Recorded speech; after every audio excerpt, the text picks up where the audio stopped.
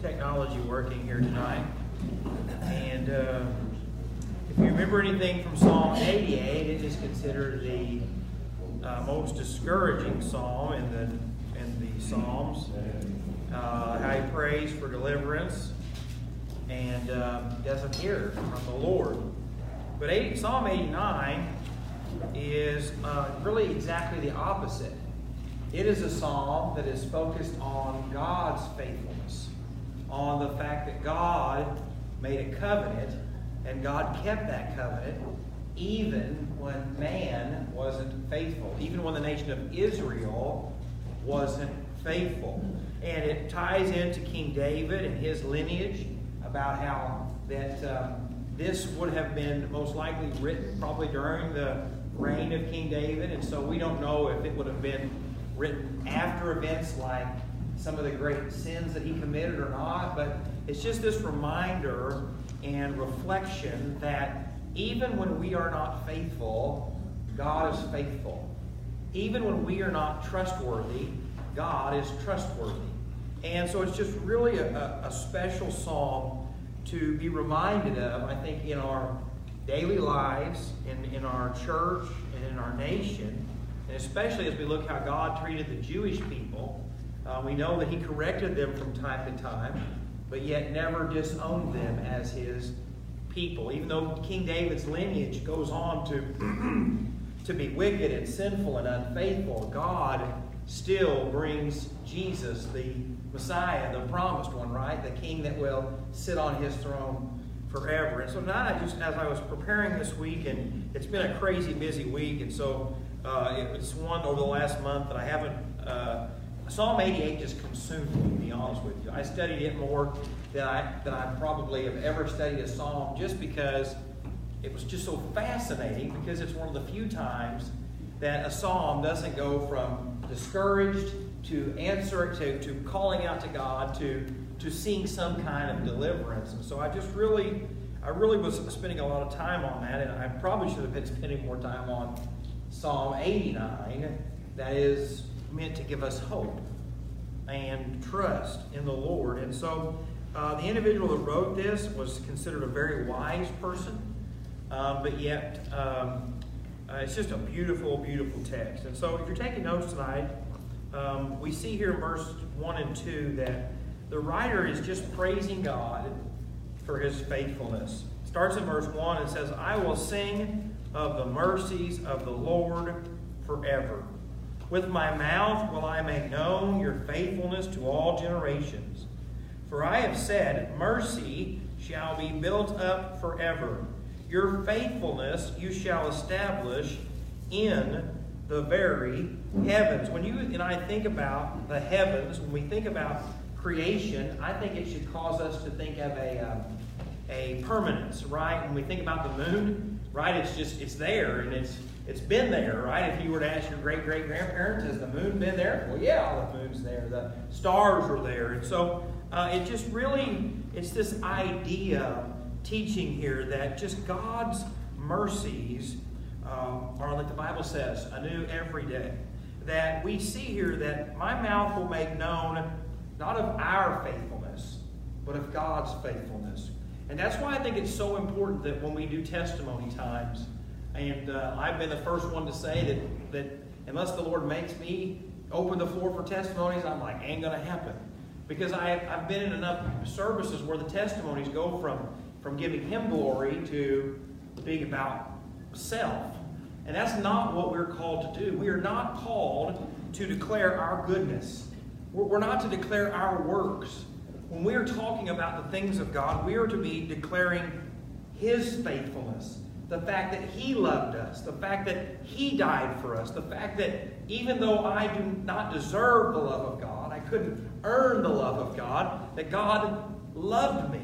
And so that's like the Bible teaches, right? That Christ died for the ungodly. And so I just really want us to start with that tonight, because I think many times the reason that we have trouble in our walk with God is we forget who He is. And we begin to think about who we are. And so when you have problems in your marriage, it's usually because We are worried about the problems of our spouse or the things they have done instead of how faithful God was to give them to us. As a church, when we start having problems, when we start looking at all the faults in one another, it's because we have forgotten that it's God's church. He is the one who builds the church. And so the many blessings that we have, we are to make known to them God's faithfulness. As a parent, it's my job to teach my children what God has done and who God is. It's not the government's job. It is the church's job to help me. But the job of teaching my children who God is falls squarely in the home. And so it's my responsibility to sing and praise the faithfulness of God. Look what it says here in verse 2. For I have said, mercy shall be built up forever. As a child of God, God does not say, I'll be merciful to you today, but I might take that mercy away tomorrow, right? Once God saves you by grace, we believe that you are saved, that God has secured you, that if you could lose your salvation, you would lose it, right? If you could have earned your salvation, you could have lost it. But we don't believe that. We believe that God's mercy and faithfulness is based on who He is. And so tonight, I really want you to think about that in your life and in your walk with God, that you and I are called to praise Him because of His faithfulness. Can you think of a time in your life when you were not faithful, but yet God was faithful?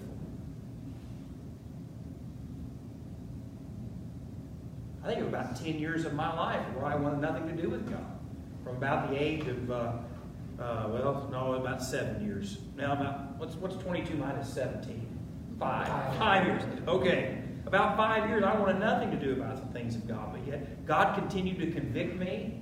Even when I was running from Him, God continued to remind me. God continued to send people into my life to encourage me and to correct me. Why? Not because I was faithful, but because He was faithful. And I was His child. And the Bible says that God does what to His children, to those that He loves? Chastens them, corrects them. And so when I talk about my walk with God, it's not because of me, it's because of Him. It's what He has done for me. And so I hope tonight that when you think about maybe a decision you've made in your marriage, a decision you've made since you've been saved, and it wasn't a decision that honored God, but yet God was merciful to you and gracious to you, that you'll praise Him for that. Defining our relationship with God has become not a thing according to His Word, but it's what I feel. Right? I just don't feel like that's for me as a Christian. Well, it doesn't matter if you feel like it is or not. If the Bible says that it is, right? One of the imputed righteousness is a teaching that we don't hear very much, right? That at salvation, His righteousness is imputed to us, and right on the cross, our sin punishment was taken by Him, and so there's nothing good in me, right? The Bible says our righteousness is as filthy rags. And so just remember that who defines you is the God that is in you, right? Who I am is who God is in me. Because we see here that He praises God for His faithfulness, but He also shows us here that there's a promise of God's faithfulness. I have made a covenant with my chosen. I have sworn to my servant David, your seed I will establish forever, and build upon your throne to all generations. He just tells David that I chose you. You didn't choose me, David. That you are my servant, and I will establish your offspring forever. And I think this is important because all of us can go through seasons of faithfulness, right? We can be faithful to our church for a while, and then something happens and we're not faithful. We can be a faithful friend, but yet the right circumstance comes up and we're not faithful. We can be a faithful employee for a while, something happens at work, I'm not a faithful employee. But the promise here by God is I'm going to be faithful to all generations. That means to all generations, He will be faithful. So what He's saying is, I will be faithful forever. When I invest my money in Fidelity or I have it in my savings account at People National Bank, I don't want them to be faithful 11 months of the year. I want them to be faithful 12 months of the year. I don't want them to call one day and say, Jake, every January we're not going to worry about who has access to your account. Whoever wants to spend your money can spend your money. And I'd say, well, they can't go very far, but have at it, I guess. No, it's federally insured, right up to $250,000. They're going to cover if something happens. It's a guarantee. And I expect that guarantee to be all the time. You probably, if you do any banking at all, you've seen the 24-hour banking, right? You can get on and look at your account anytime you want, any hour of the day, and so that you can know what's going on with that. Well, most of us don't have our banking app open every moment of the day, watching to make sure that our money doesn't go missing, because we have some level of trust in whatever bank that we use. And so, but if once a year you started missing $5,000 out of your account every year, you would start thinking, probably after the first time, right? Something's not right here. And if they called and said, don't worry about it, it happens once in a while, what would you say? If the bank called and said, hey, we lost $5,000, I hope it's not a big deal to you. You see, I'm taking my money somewhere else. But yet God wants to remind us here that his faithfulness was to David forever. And thankfully, because of Jesus Christ and what he did on the cross, we do have a king who is forever. We have that offspring who was before David, the Bible says, right? Christ has always been. And I think it's reassuring, because if my salvation is based upon him, I want him to be forever. I don't want this ideal that, well, God can save me for a little while, but he can't save me completely. No, he can save me completely and eternally.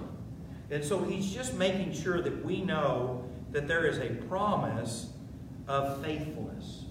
When I got married to my wife, we said our vows, and I can't remember what they are at the moment. I know that's terrible for a preacher not to know the wedding vows, but, for sickness and health, till, what's the last line of that? Till death do us part. Okay, you guys have been at a wedding too. Okay, right, that's the goal. Now, it doesn't always happen that way, but the goal is what? Until death parts us, we're together. Right? And so that's the goal. That's the commitment. But yet, as fallen, sinful people, we don't always do that. But God says, I'm faithful to the end. I'm faithful to the end. And so I hope tonight that you will be able to really focus in on your relationship with the Lord, because he wants you to know that. In verses 5 through 18, we're going to take big chunks tonight, because there's a lot of verses to get through, and I ate too much. So, but we see that God's faithfulness is perfect. That God's faithfulness is perfect.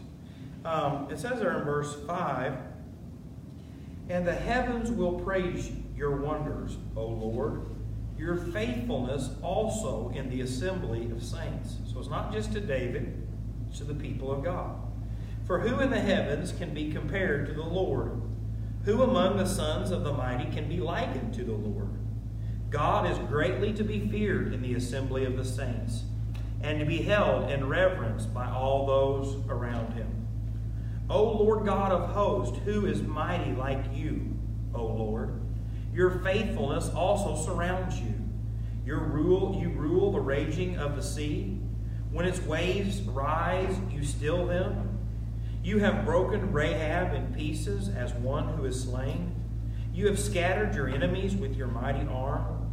The heavens are yours, and the earth also is yours. The world and all its fullness you have founded them. The north and the south you have created them. Tabor and Hermon rejoice in your name. You have a mighty arm. Strong is your hand, and high is your right hand. Righteousness and justice are the foundation of your throne. Mercy and truth go before your face. Blessed are the people who know the joyful sound. They walk, O Lord, in the light of your countenance. In your name they rejoice all day long.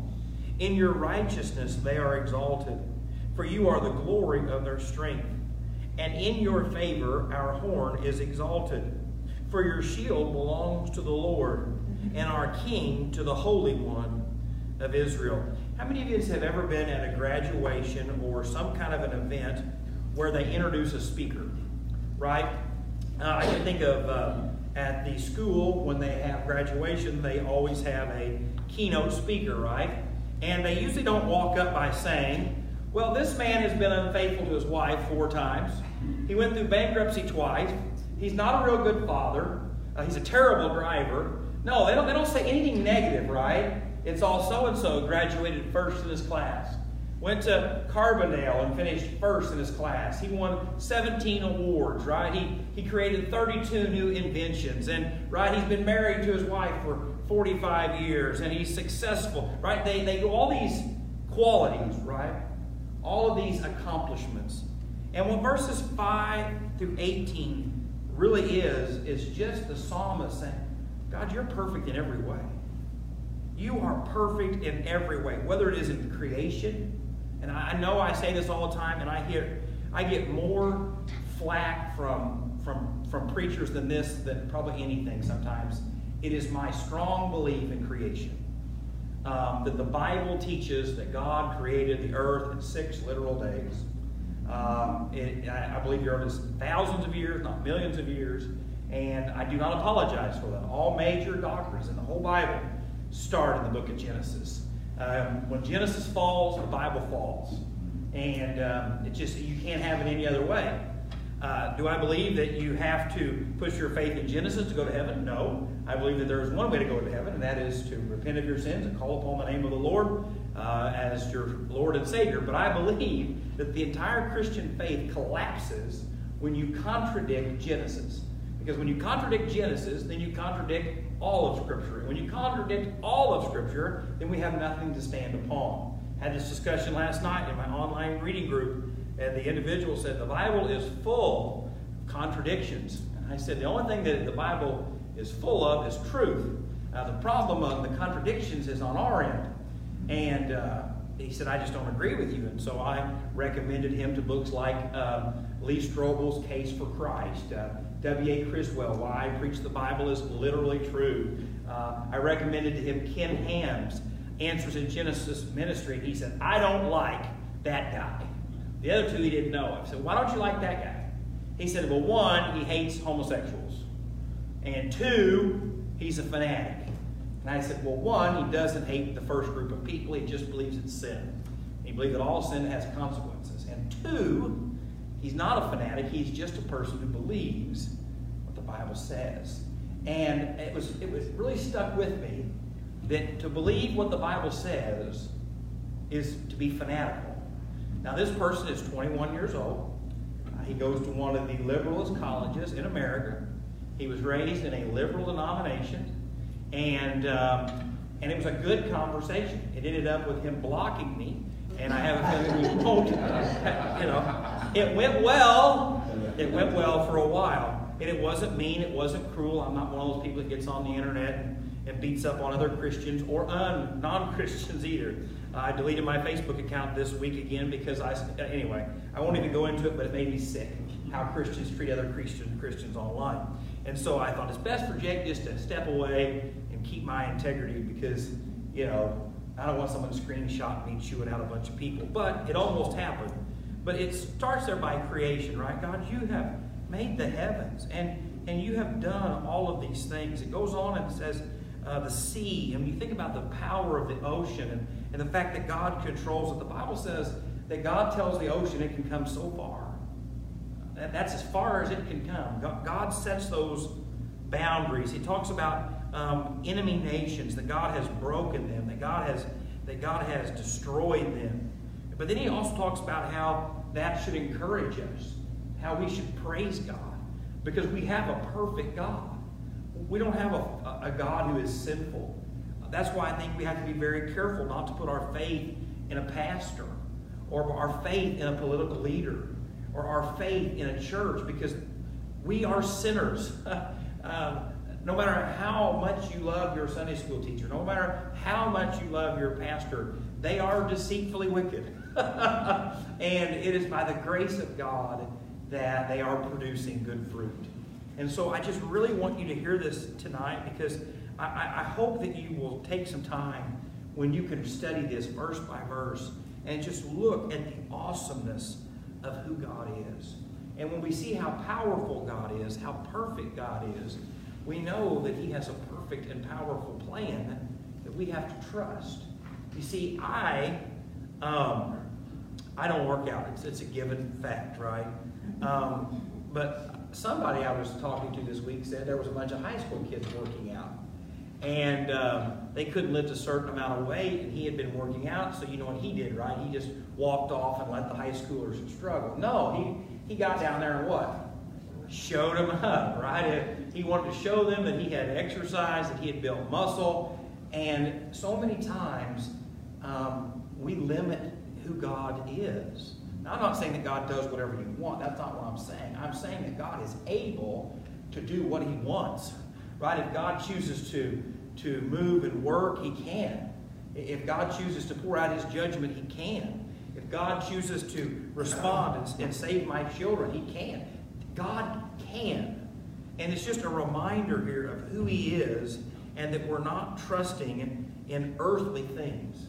We're not trusting in fallen things. We're trusting in the great I Am, the Alpha and the Omega. And so the bigger your view of God is, I think the easier it is to trust Him. Right? How many of you have ever went across an old rickety bridge? Right? I'm trying to think of the bridge when you were leaving Illinois. The joke was... 14 and went across the Wabash? Yeah. I was like, right? You go across that new bridge in St. Louis, there on the north side, that is one big fancy bridge. I don't worry about that at all. I've never heard anybody say, well, I don't hope we don't meet a semi on this bridge, right? You went across that other one and it was like, I hope we don't meet a tractor or a bicycle or anything on this bridge, right? It might not hold two of us at one time. We were questioning its power and its integrity and its structure. But when it comes to God, I don't have to worry about my situation. God is able. And so I just really want you to hear that. So as you face the difficulties and trials of your life, you're not trusting in your ability. You're not trusting in the ability of your pastor. You're not trusting in the ability of your church. You're trusting in who He is. Thoughts?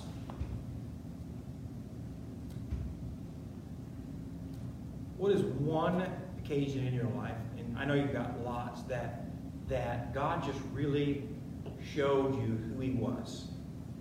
It could be a difficult time. It could be... Well, starting in verse 19, we see that God pledges to be faithful. You see, in a wedding ceremony, we pledge to be faithful. And that means something. At least it's supposed to mean something. But when God pledges something, the God who cannot lie, the God who is all-powerful, the God who is truth, it should really cause us to step back and listen. And so it says here in verse 19, then you spoke in a vision to your whole... Said, I have given help to one who is mighty. I have exalted one chosen from the people. I have found my servant David. With my holy oil I have anointed him, with whom my hand shall be established. Also my arm shall strengthen him. Now, just pay attention to this verse.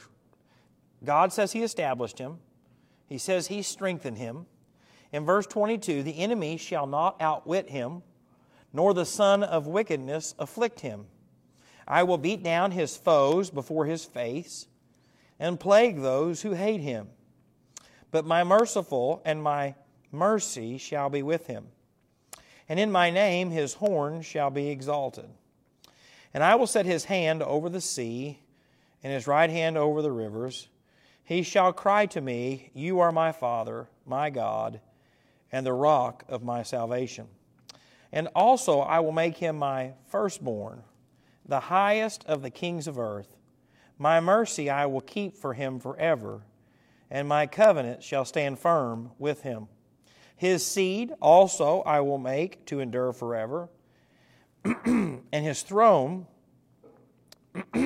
as the days of heaven. If his sons forsake my law and do not walk in my judgments If they break my statutes and do not keep my commandments, then I will punish their transgression with the rod, and their iniquity with stripes. Nevertheless, my loving kindness I will not utterly take from him, nor allow my faithfulness to fail. My covenant I will not break, nor alter the word of his gone out of his lips. Once I have sworn by my holiness, I will not lie to David. His seed shall endure forever, and his throne as the sun before me. It will be established forever like the moon, even like the faithful witness in the sky. Now, there are some things in this passage of Scripture that there is no way that can be attributed to an earthly king only, an earthly offspring over. And so we see here that really he is talking about his faithfulness to David, but he is telling us that that faithfulness is really going to be fulfilled in who? In Jesus Christ, right? You just listen to these things, and the highest of the kings of earth, the covenant shall stand firm.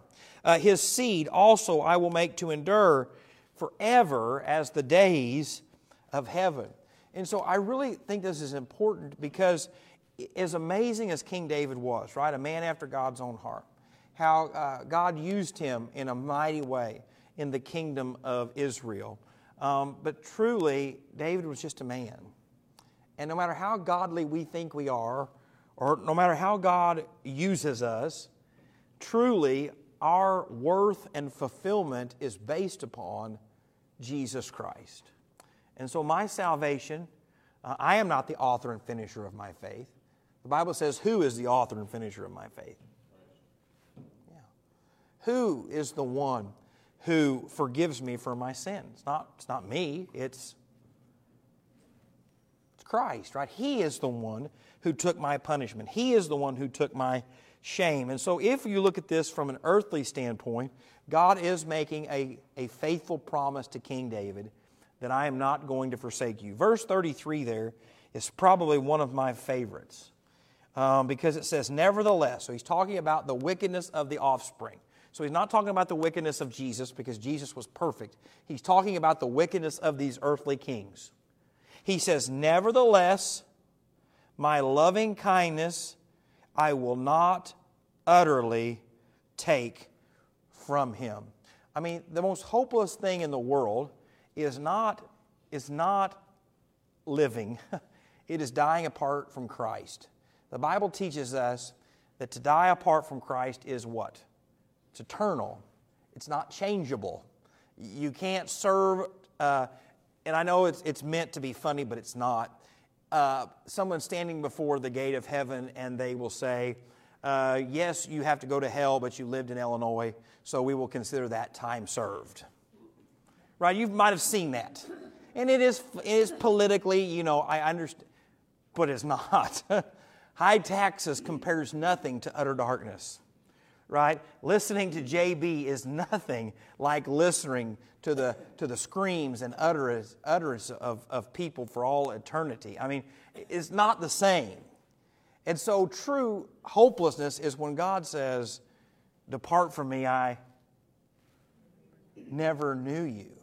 And we all deserve that, right? We never want to get over that fact that none of us deserve to hear, well done, my good and faithful servant. It is the grace of God. But truly we see here that God says, I will not utterly take hope from him. God says, I'm always going to have a remnant. I'm always going to be saving people. I'm always going to be faithful to my covenant. God says that. Not Jacob Gray, not a political leader. That's probably why I hate politics so much. Because they all promise you something, right? And the moment they get there, they what? They forget about it.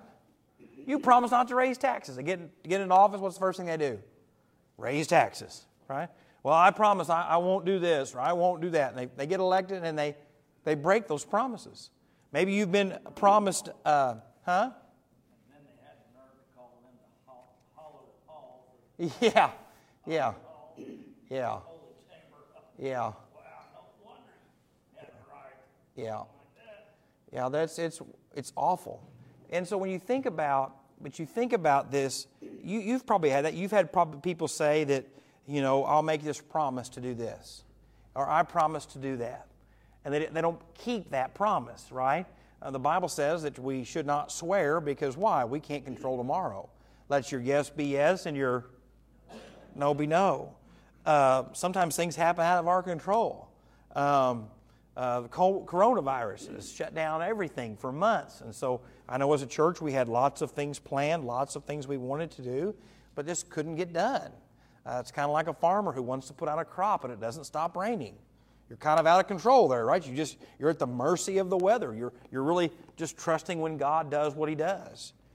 And so I think it's very important to remember that this is a pledge that God makes. It's not a pledge of a religious leader. It's not a pledge of someone who can change their mind. It is the pledge of God who makes this statement to you and I. And so when you are going through the shaky circumstances of life, you need to be reminded that our hope, our foundation is built on Him. He is the rock of our salvation. And so as we go on through verse 38, almost down to the end, it says, "But you have cast off and abhorred, you have been furious with your anointed. You have renounced the covenant of your servant. You have profaned His crown by casting it to the ground. You have broken down all His hedges. You have brought His strongholds to ruin. All who pass by the way plunder Him. He is a reproach to His neighbors. You have exalted the right hand of His adversaries. You have made all His enemies rejoice. You have also turned back the edge of His sword, and you have not sustained Him in battle. And you have made His glory cease, and cast this throne down to the ground, and the days of His youth you have shortened. You have covered Him with shame, Selah. How long, Lord, will you hide yourself forever? Will your wrath burn like fire? Remember how short my time is. For what futility have you created all the children of men? What can live and not see death? Can he deliver his life from the power of the grave? So he really makes a charge against God. He says, Lord, you made this promise. You pledged this promise. We're praising you for the promise. It's supposed to be a perfect promise, but things aren't working out right now the way we thought they would. And so many people believe that this psalm would have been written right about the time of Absalom's rebellion, right? King David ran out of town. His son mocks him by publicly sleeping with all of his concubines, and David is run out of town, and it looks like it's the end, right? Someone else sits on the throne. The kingdom looks in shambles. It's been torn apart. And so you see there, like it talks about, you have broken down all the hedges. Jerusalem was this walled city. It was supposed to be the pinnacle of military defenses. It was up in a hill, and you can look at the geography of it, all these things. But it says, what, God, you have done this. And he's blaming God for the adversities that they're facing. And that's just how we are. That is just who people are. When God brings correction to us, or God allows difficulties to come, it's all God's fault. We didn't have a hand in that. We didn't live unrighteously. Or God couldn't be trying to teach us something. But he says here, he just flat puts it on God and says, you've broken your promise. You've not sustained us. You've not cared for us. And in verse 42, I think it's interesting because he was talking about the right hand of God earlier. You've exalted the right hand of your adversaries. He's even saying, God, you have gave them the victories that they have faced over us. I mean, that's a bold statement. It's almost a picture of the exile. It is. Yeah, absolutely.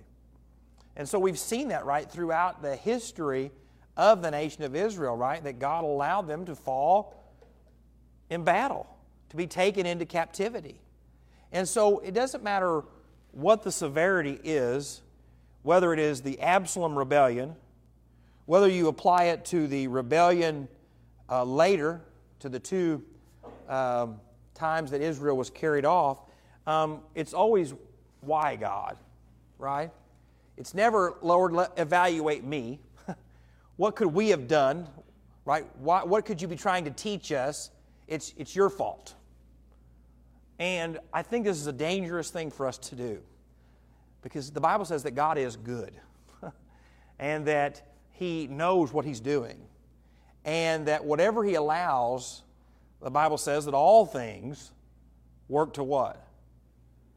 To the good, for those that are called according to His purposes, right? But yet in the middle of tragedy, it's easy to say, how did you let this happen?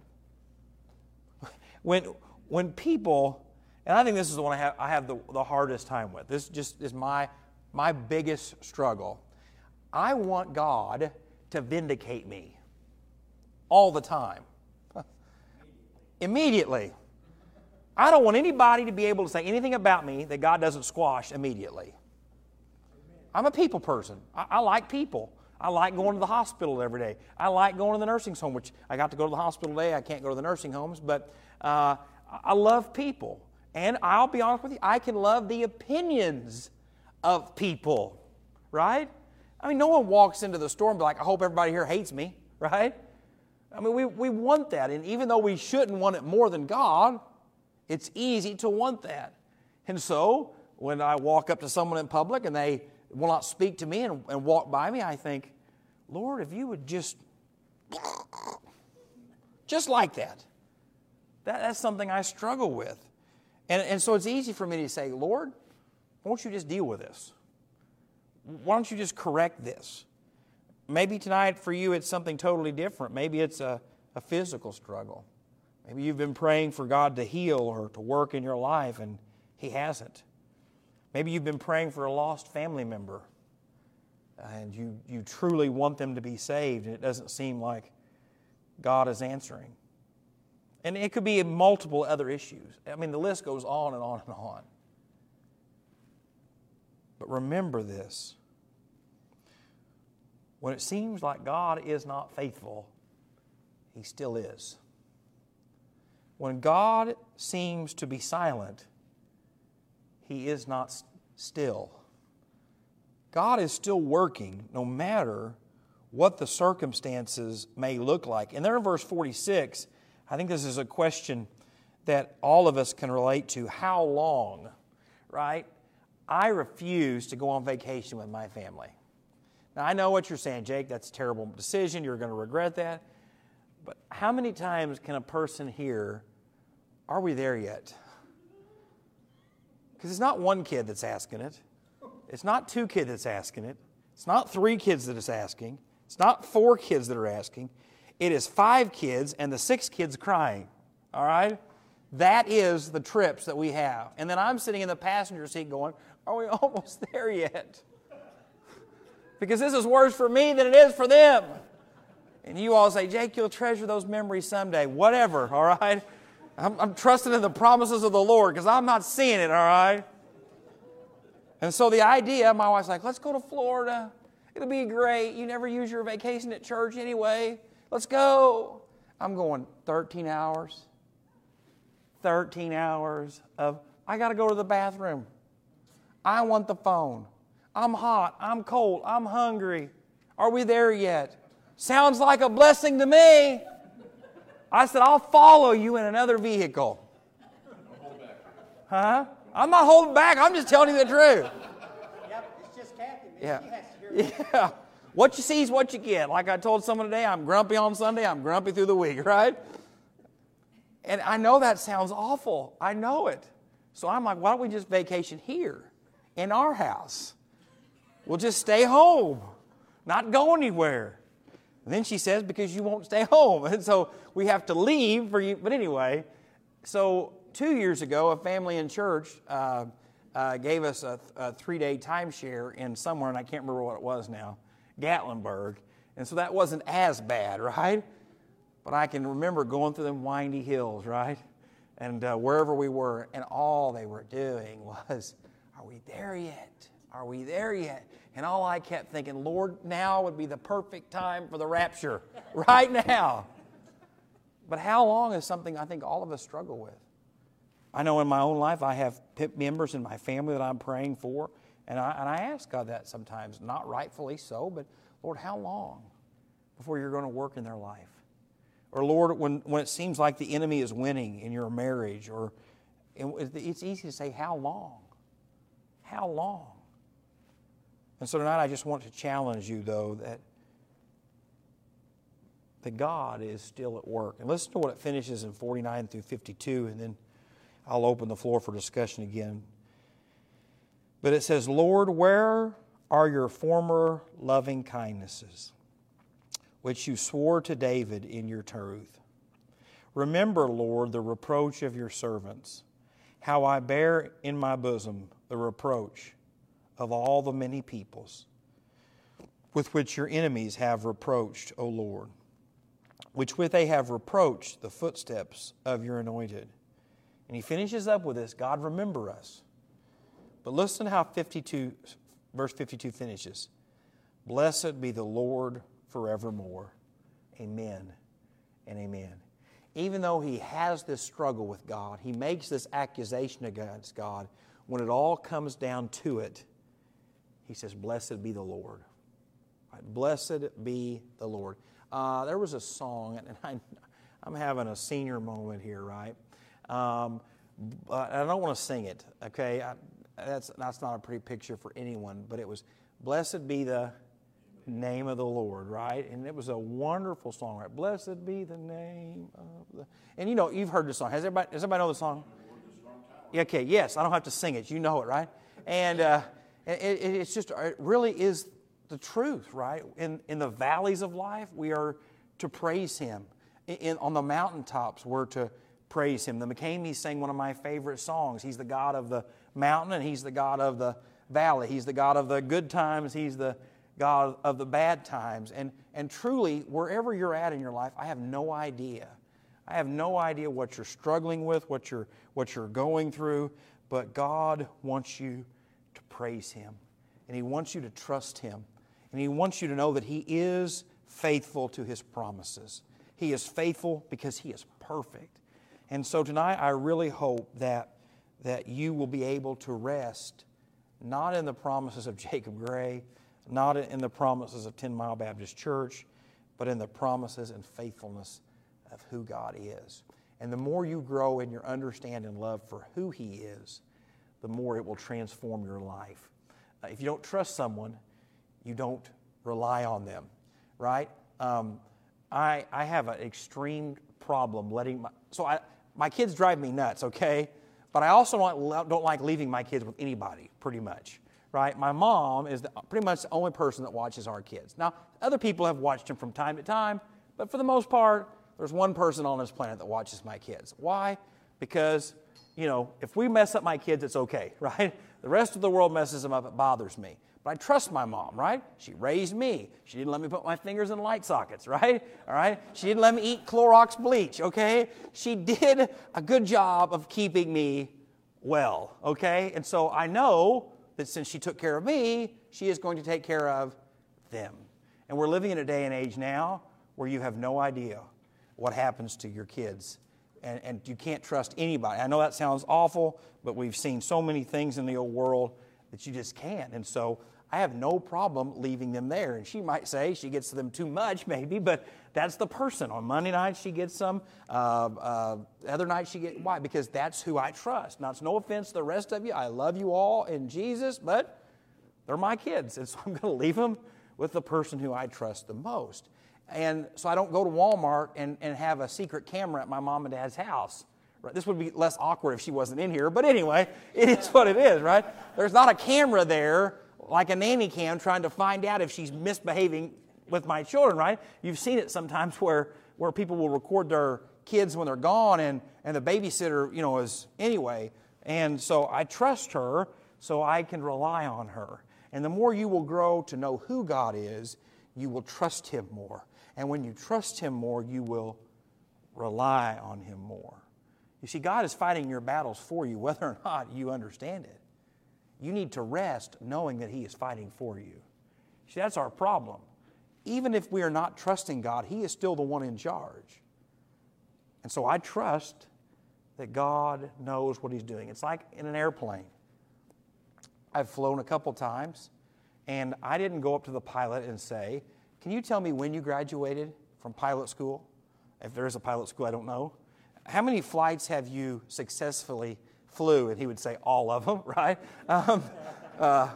You know, yeah, are we there yet? Right? I don't ask those things, right? I don't go to the mechanic and say, "How many times has this been inspected?" I just trust that the FAA is the farm thing, right? Yeah.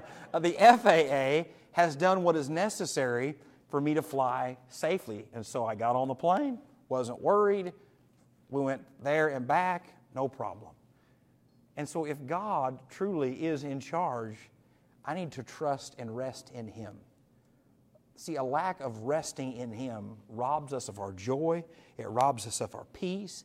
It robs us of our ability to rejoice in who He is.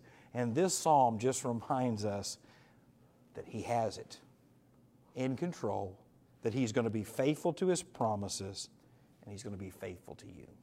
And so, questions and discussions.